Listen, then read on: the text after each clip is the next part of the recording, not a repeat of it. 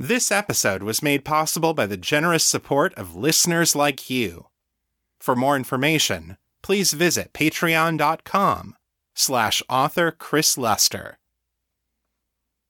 I strive to make this podcast a safe and inclusive place for my listeners. If I've missed any content warnings, please let me know. Content warnings for this episode include strong language, mature themes, classism and ableism, and violence and threats of violence, including allusions to torture.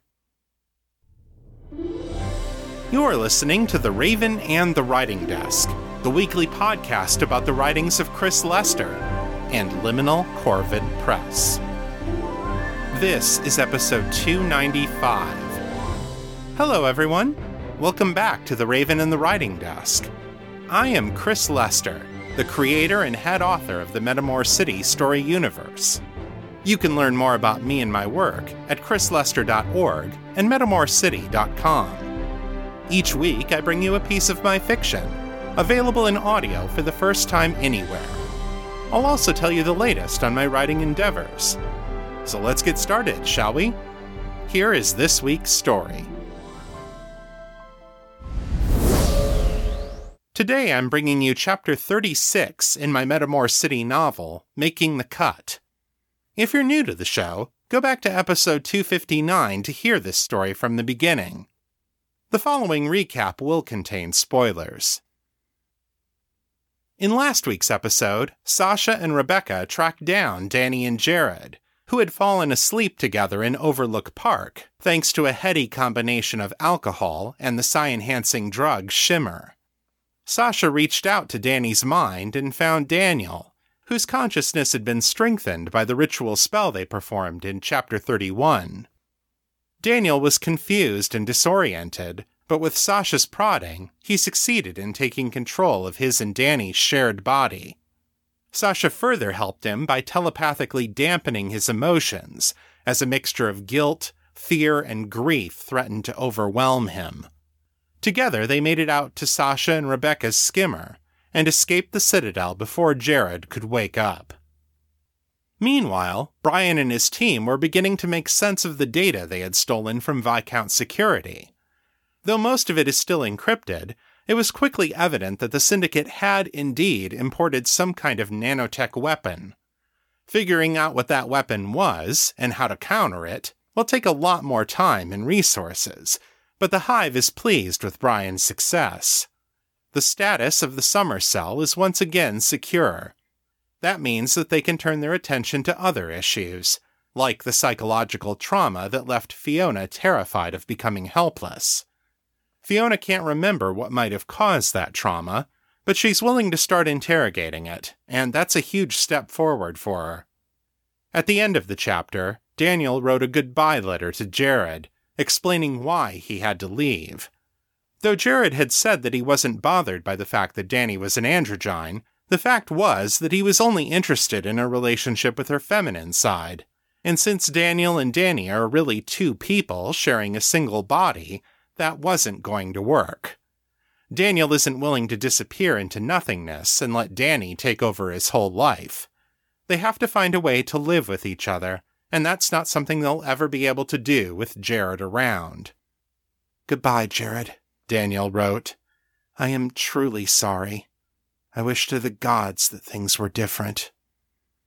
Daniel."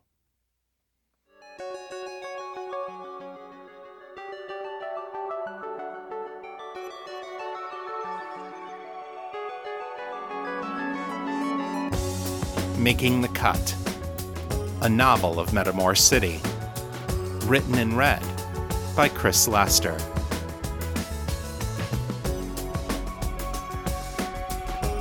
Chapter 36.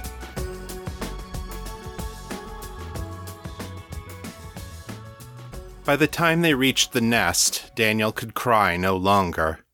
The pain and grief and guilt had burned themselves out in one terrible firestorm of emotion, leaving him numb and exhausted. There was nothing left but a dull ache and the sickening dread of what tomorrow would bring. Sasha went up to the nest ahead of them. She was already deep in conversation with Fiona and Brian when Daniel and Rebecca reached the door. They fell silent as Daniel entered, their eyes following him as Rebecca helped him across the kitchen and down the hall to the second bedroom.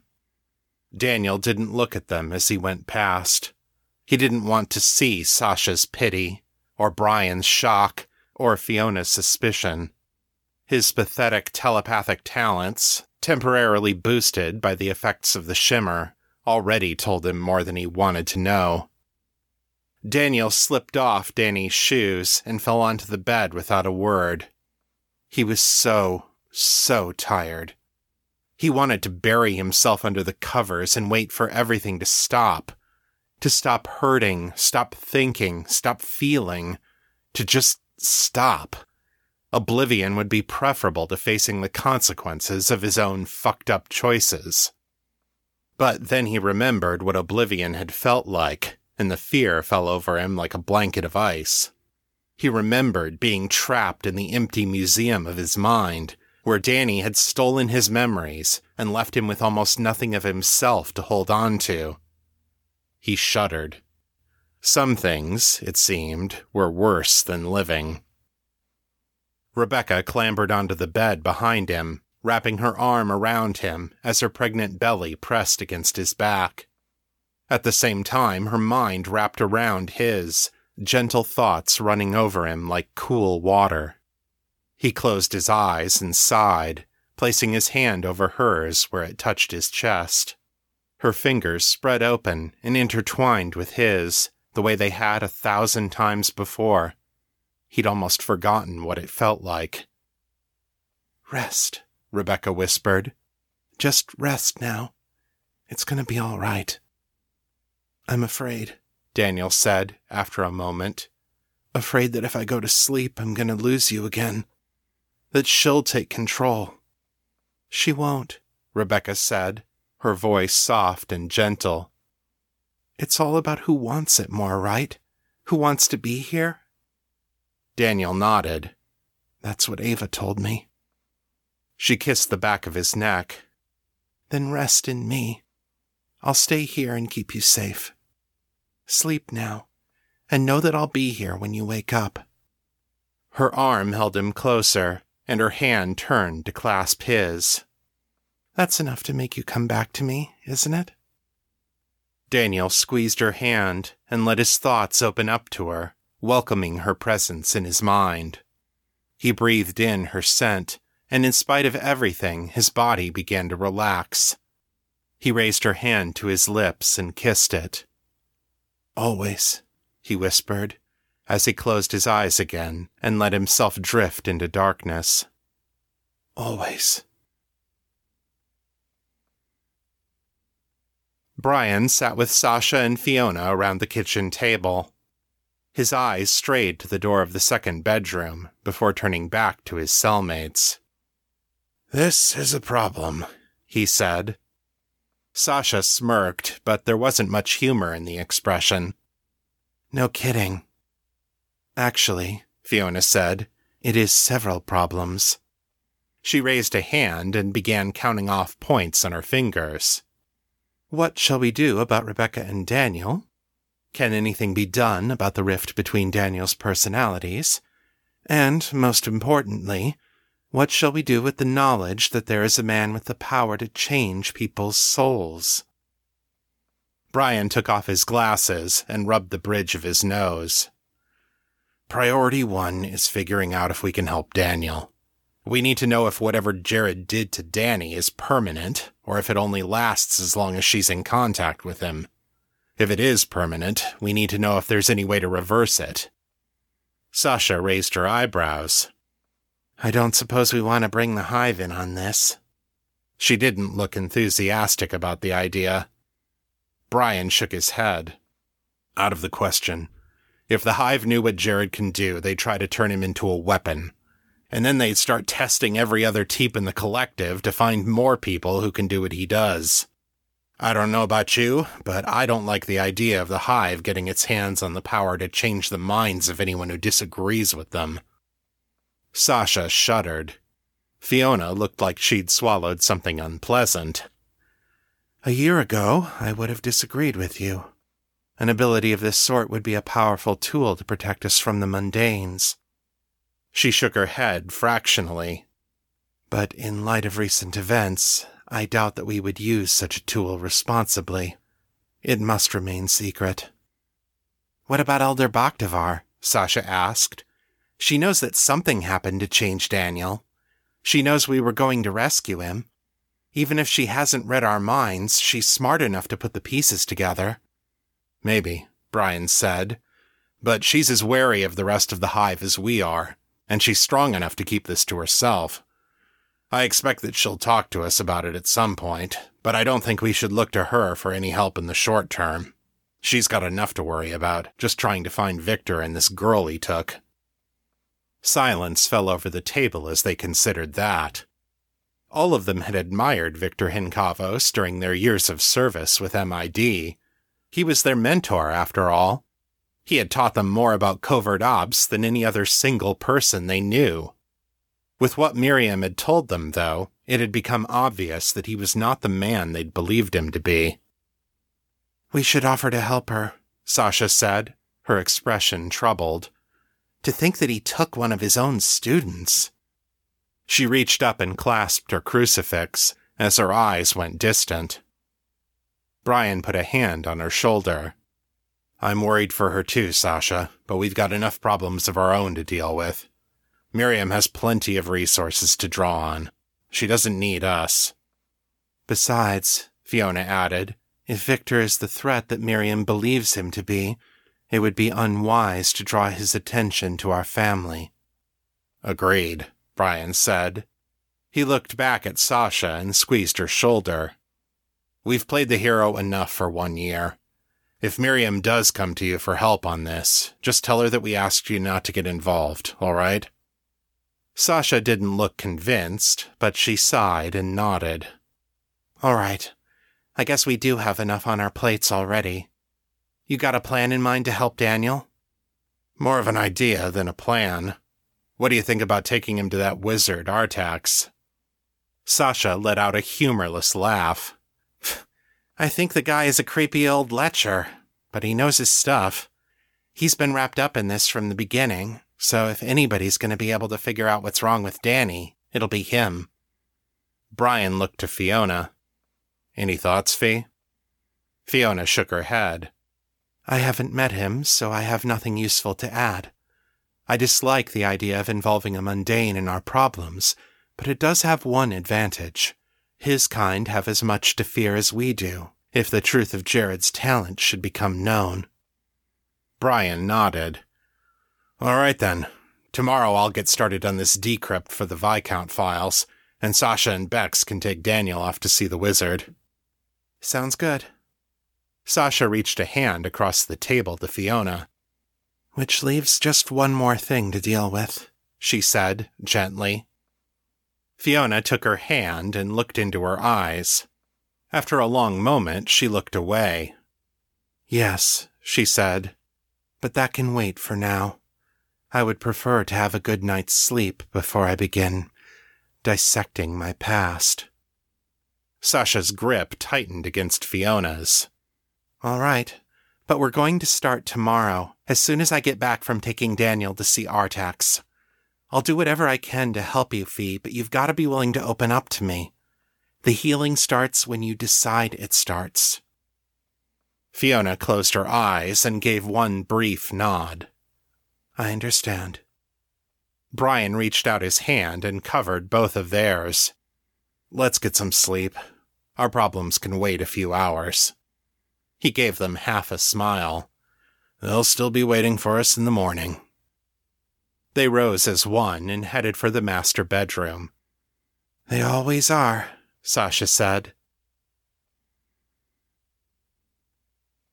Captain Egan Hunter was getting really, really sick of the lower levels of Metamor City. The PSYOP had spent the last 3 weeks trudging through the worst neighborhoods the city had to offer, looking for leads on the whereabouts of Victor Hinkavos and Abby Preston. It was an exercise that would try the patience of the prophet herself. For one thing, it was always dark down here. The towers got wider the closer they got to the ground, so more than half of the neighborhoods were actually inside. And even when you were outside, the walls always felt like they were closing in on you. It was dirty, too. With 15 million people and 4 layers of skyways overhead, every piece of filth you could imagine washed down to the streets sooner or later. And then there were the people. Gods, don't even get him started on the people. They were twitchy and nasty, and they smelled bad, and they hated to see guys like Egan come around asking questions.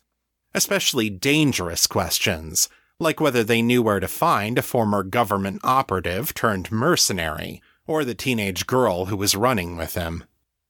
Fortunately, Egan didn't actually need them to answer the questions most of the time. As a level 10 telepath, he could usually pluck the answers out of their heads as soon as he asked the questions.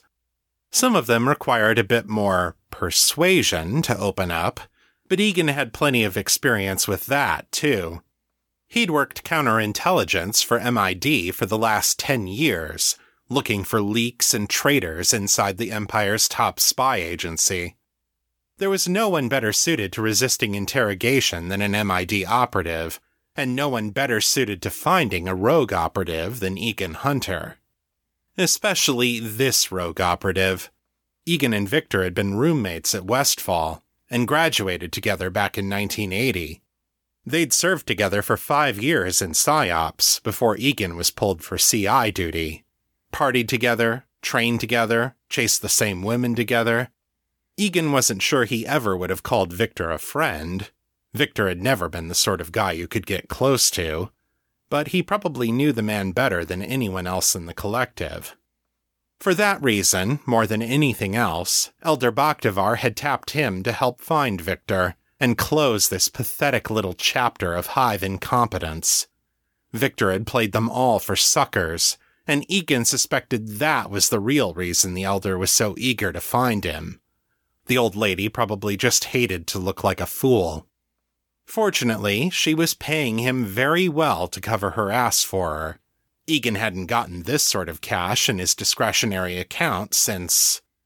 No, don't think about that. Just don't go there, man. Leave it the hell alone. Egan looked up at the building in front of him and grimaced. Another trashy, low-rent apartment complex built into the side of a tower. He was on the first skyway level, not the street, so it wasn't quite the slums, but it was a long way from being one of the nicer parts of the level. He looked at the crumbling red brick facade and imagined what the place must smell like. He pulled out his phone and dialed a number. Someone answered on the second ring. Yeah? Mackie, are you sure about this address? I wouldn't let my dog spend the night in this trash heap. Look, Governor, what you do with your dog is your own business, right? Don't concern me one way or another. You asks, Mackie, where can I find this here bloke and his bird, right? So as I put out the word, so to speak. And I hears back, they stayin' at this here building. Then I passes the word back to you, don't I? But Mackie doesn't vouch for the veracity of the source. I only knows what I hears. Egan rolled his eyes and sighed. All right, fine. Thanks again, Mackie. Keep it on the bright side, Governor. His phone beeped as Mackie rang off. Egan looked at the apartment complex closely. Since it was half built into the side of the tower, all of the windows faced in one direction, directly out toward the skyway. Likewise, there was one entrance from the outside. No doubt there was an entrance on the tower side, too, but they could always pull the tower's internal security feed to watch that end. On the whole, it wouldn't be a terribly hard building to do surveillance on. All he needed was a good vantage point. He found it on the opposite side of the skyway, where a cheap hotel sat facing the apartments from across the street. It was after 2 a.m, but the light on the hotel sign still read vacancy, so he went up to the security window and pushed the call button. The night manager's face appeared behind the bulletproof glass a moment later. What you want? I need a room with a window, Egan said. He didn't bother to add that it needed to face the skyway. All the windows in this dump were facing the same direction. Gonna need it for a while. Maybe 2 or 3 nights, maybe longer. The night manager looked at Egan, looked behind him, and frowned. Just you? Egan spread his hands, as if to say, I'm the only one here, dipshit. The man grunted, then rustled through some papers that were lying outside Egan's line of sight. The guy was nervous, just like everybody else Egan dealt with down here. Everyone was afraid that someone was going to poke into their pathetic Mundy lives and discover their dirty little Mundy secrets. Like Egan gave a rat's ass if this guy was dealing drugs, or fucking his neighbor's wife. Egan kept out of the guy's mind. He didn't want to know what was in there. Rooting around in the heads of bottom feeders always made him feel like he needed a shower. Finally, the night manager turned back to Egan. Rate's 50 marks a night, or $2.50 for the week. You pay cash and you pay up front, before 3 o'clock in the afternoon, or I throw your crap over the edge of the skyway. Egan resisted the urge to glare at him. For a place like this, the rate was outrageous, but it wasn't like it was his money anyway. He pulled the roll of bills out of his pocket and peeled off 5 20s, then put them inside the box under the window. After he closed the box, he heard the man unlatch it on the other side and pull out the money. A moment later, he held up a room key in front of the window, then put it inside the box. Egan took it and looked at the number. It was on the 3rd floor, which would give him a good vantage point on the apartment where Victor and Abby were reportedly staying. The front door buzzed as the lock disengaged. Egan pushed his way inside, then bypassed the dingy-looking elevator and took an equally dingy-looking set of stairs up to the 3rd floor. The lighting was sparse in the long hallway. Most of the bulbs seemed to be underpowered, and a few of them had burned out and hadn't been replaced. The carpet frayed at the edges, and the baseboard badly needed a new paint job. The wallpaper was starting to peel at the seams. Gods, this place is a rat hole. Egan had seen better-looking places at street level. Not many, granted, but a few. As he walked toward his room, he pulled out his phone and called Elder Bakhtavar. She didn't answer. Not surprising, given how late it was, but he did have his orders. A single beep told him that the voicemail service had picked up. Elder, this is Agent Hunter. I got a tip that Victor's holed up in an apartment on the 1st level. He pulled out his small notepad and read off the address Mackie had given him. No visual yet, but I'm setting up surveillance now. I'll let you know as soon as I hear anything further. Hunter out. He put away the phone just as he reached the door to his assigned room. He unlocked it and pushed his way inside. The door gave a loud creak as it swung open and shut. The room was dark, with only a little light creeping in from the skyway lamps outside. Egan groped for the light switch, found it, and flipped it on. Nothing happened. Prophet fucking Starchild! Egan snarled, slamming his fist against the wall in exasperation. He turned to the door, intending to go back and give the night manager a piece of his mind. An invisible force picked him up and flung him into the bathroom. He hit the wall and then fell on top of the toilet. Ow! Fuck! The door to the bathroom swung shut, leaving him in darkness. But it was the silence that frightened him. A level 10 teep lived with a constant background hum, all the thoughts and emotions of the people around him. Egan had stopped noticing it a long time ago, but when it was taken away, the resulting lack of noise was unsettling. He pulled out his gun. Then the door briefly swung open and shut again, and there was something else in the room with him. Not a human mind. Or, if it wasn't a sane one. The thoughts were all fragmented, disjointed, incomprehensible. He tried to reach out and grab that mind, tried to bend it to his will, but there was nothing there that he could get a hold on. Every thought that his mind touched was incomplete, and every compulsion he sent into that mind seemed to bounce right off of it. It had been a long time since Egan had been truly afraid. He'd gotten used to his powers and his skills as an operative, seeing him through most situations without too much trouble. Now, with his senses blinded and his powers seemingly useless, he reacted like a cornered animal. He pointed his gun in the direction of the thing whose mind he couldn't read, and squeezed off 3 shots. The sound of the gunshots was deafening in the enclosed space. He'd seen someone standing in front of him in the light of the muzzle flash, but the image was there and gone before he could identify it. His ears rang with the sound of the blasts, and he wondered how much damage he'd done. Then the figure in front of him laughed. "Really, Egan? Has that ever worked?" Ice water ran down Egan's spine. "Fuck," he whispered. "No way. No fucking way." The light switch flipped on, filling the room with the sickly glow of a fluorescent tube. Egan immediately noticed the lead blankets that had been nailed to the door, walls, floor, and ceiling of the tiny room. A cheap and very effective way of shutting down a Teep's abilities. Egan was much less worried about that, though, than about the man standing in front of him. Victor held the bullets in front of him, suspended in midair in his PK shield. He gestured, and they fell softly to the floor while the gun twisted itself out of Egan's grasp. Egan hit Victor with the strongest mind blast he could muster. The teak didn't even flinch. "What the fuck did you do to yourself?" Egan gasped. "You were never good enough to block me." "Things change, Egan." Victor raised a hand, and Egan was lifted off the toilet and slammed up against the wall.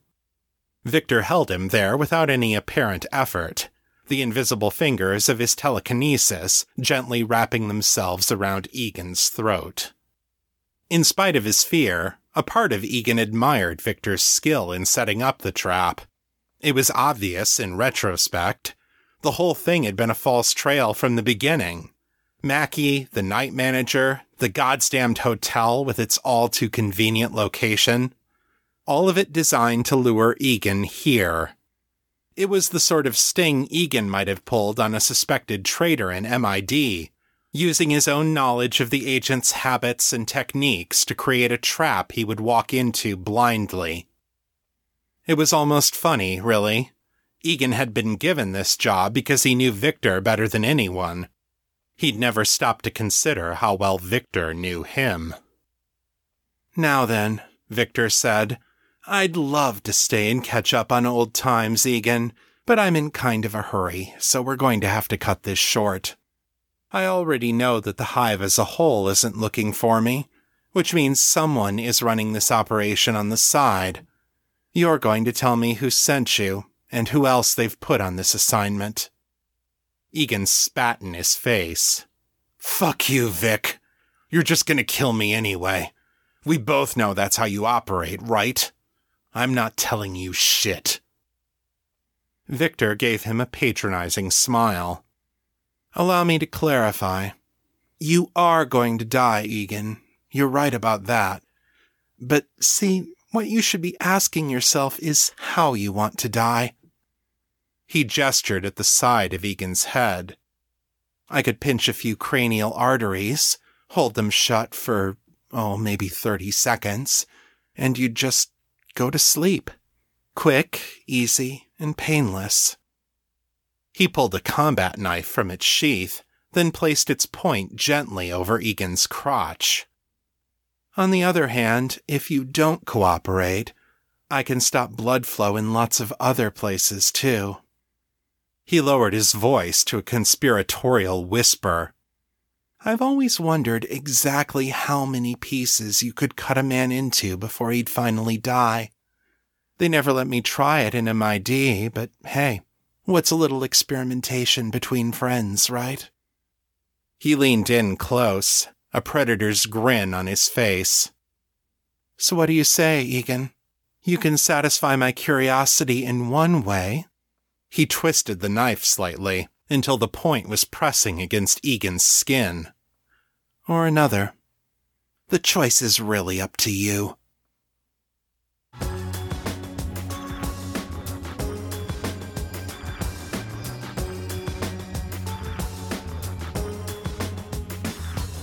that's the end of Chapter 36. Come back next time, when the summer cell sets some ground rules for Daniel. Eleanor Fuchs said, "It's as hard to get from almost finished to finished as to get from beginning to almost done." So let's see how far I've gotten this week. It's time for the weekly writing report.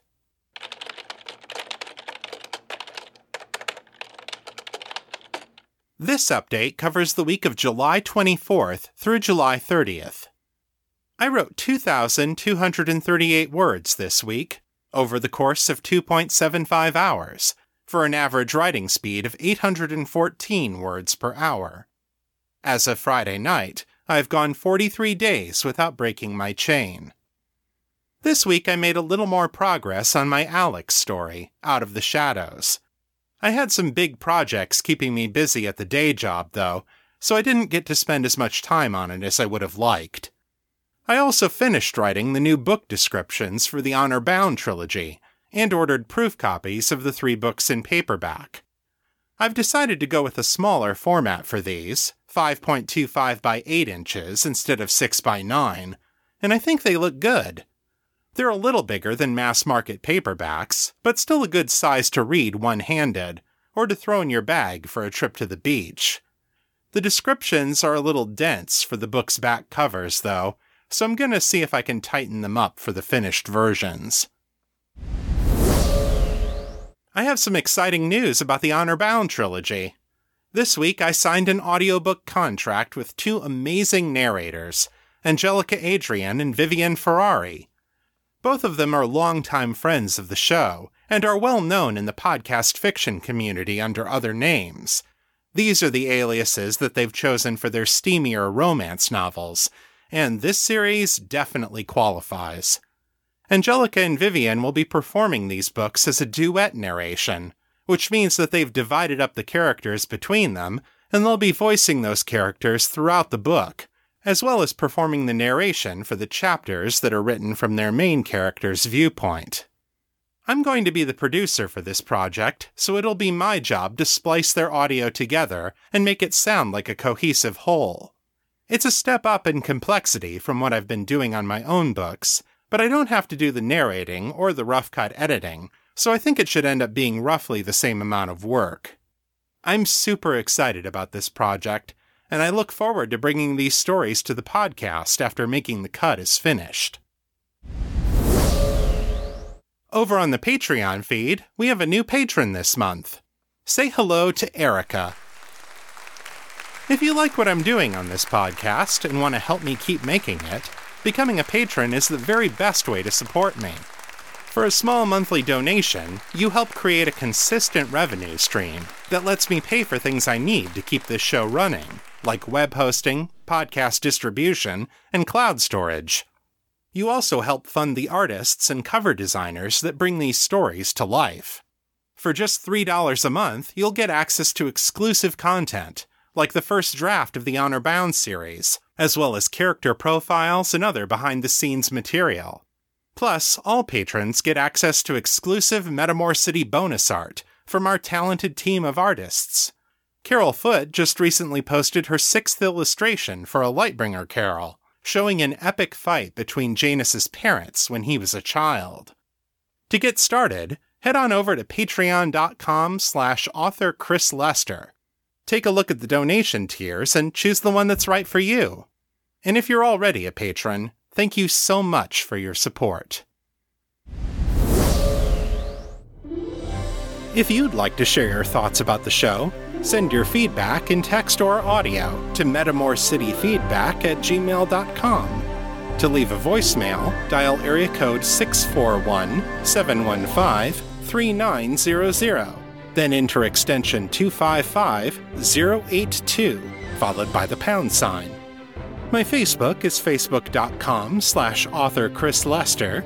The fan group is Fans of Metamor City on Facebook, and our Discord server is Metamor City. I'm there pretty often, so come say hi. If you like this show, please consider leaving a review at Apple Podcasts, Stitcher, or Podchaser.com. It really helps people find the show. That's all for this week. I'll be back next time with more fresh new fiction. Until then, keep it on the bright side. This is Chris Lester, signing out.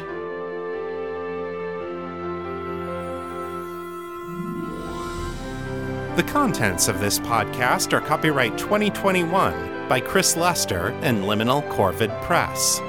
The show is released under a Creative Commons, Attribution, Non-Commercial, No Derivatives license. So don't change it, don't sell it, but feel free to share it all you like. For more information about this license, please visit creativecommons.org.